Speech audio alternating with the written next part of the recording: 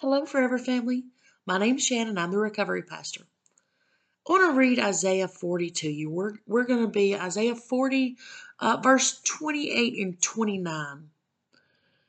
And these are some questions in Scripture, but I think sometimes we need to physically have someone ask these questions of us. It starts out, do you not know? Have you not heard? The Lord is the everlasting God, the creator of the ends of the earth. He will not grow tired or weary, and he understands, and his understanding no one can fathom. He gives strength to the weary and increases the power of the weak. I read that and it's like, bam, it just hit me. As we're drawing closer to the Lent season, you may find yourself being overwhelmed by life. You may feel exhausted by schedules and demands of others when it comes to your own time management. You may feel as if you just want to step back, just step back away from everything and take a moment to breathe.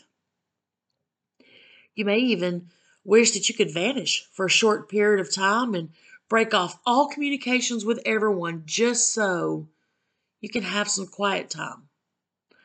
And I'll be honest with you, there have been times my life has been so loud because of all the demands.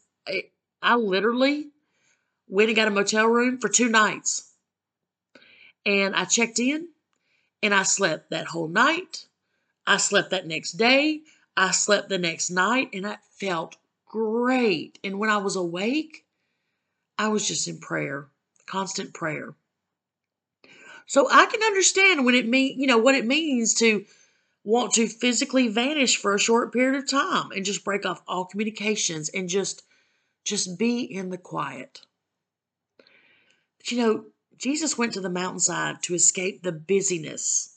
He and his disciples would sit in the quiet when their spirits were just so weary. Jesus understands the demands on our lives because he physically walked this earth. He felt the demands. He will provide us a way to meet our demands, but we need to sit down with him and just take a breath. Scripture reminds us to be still and know that he is still God. He is still in control.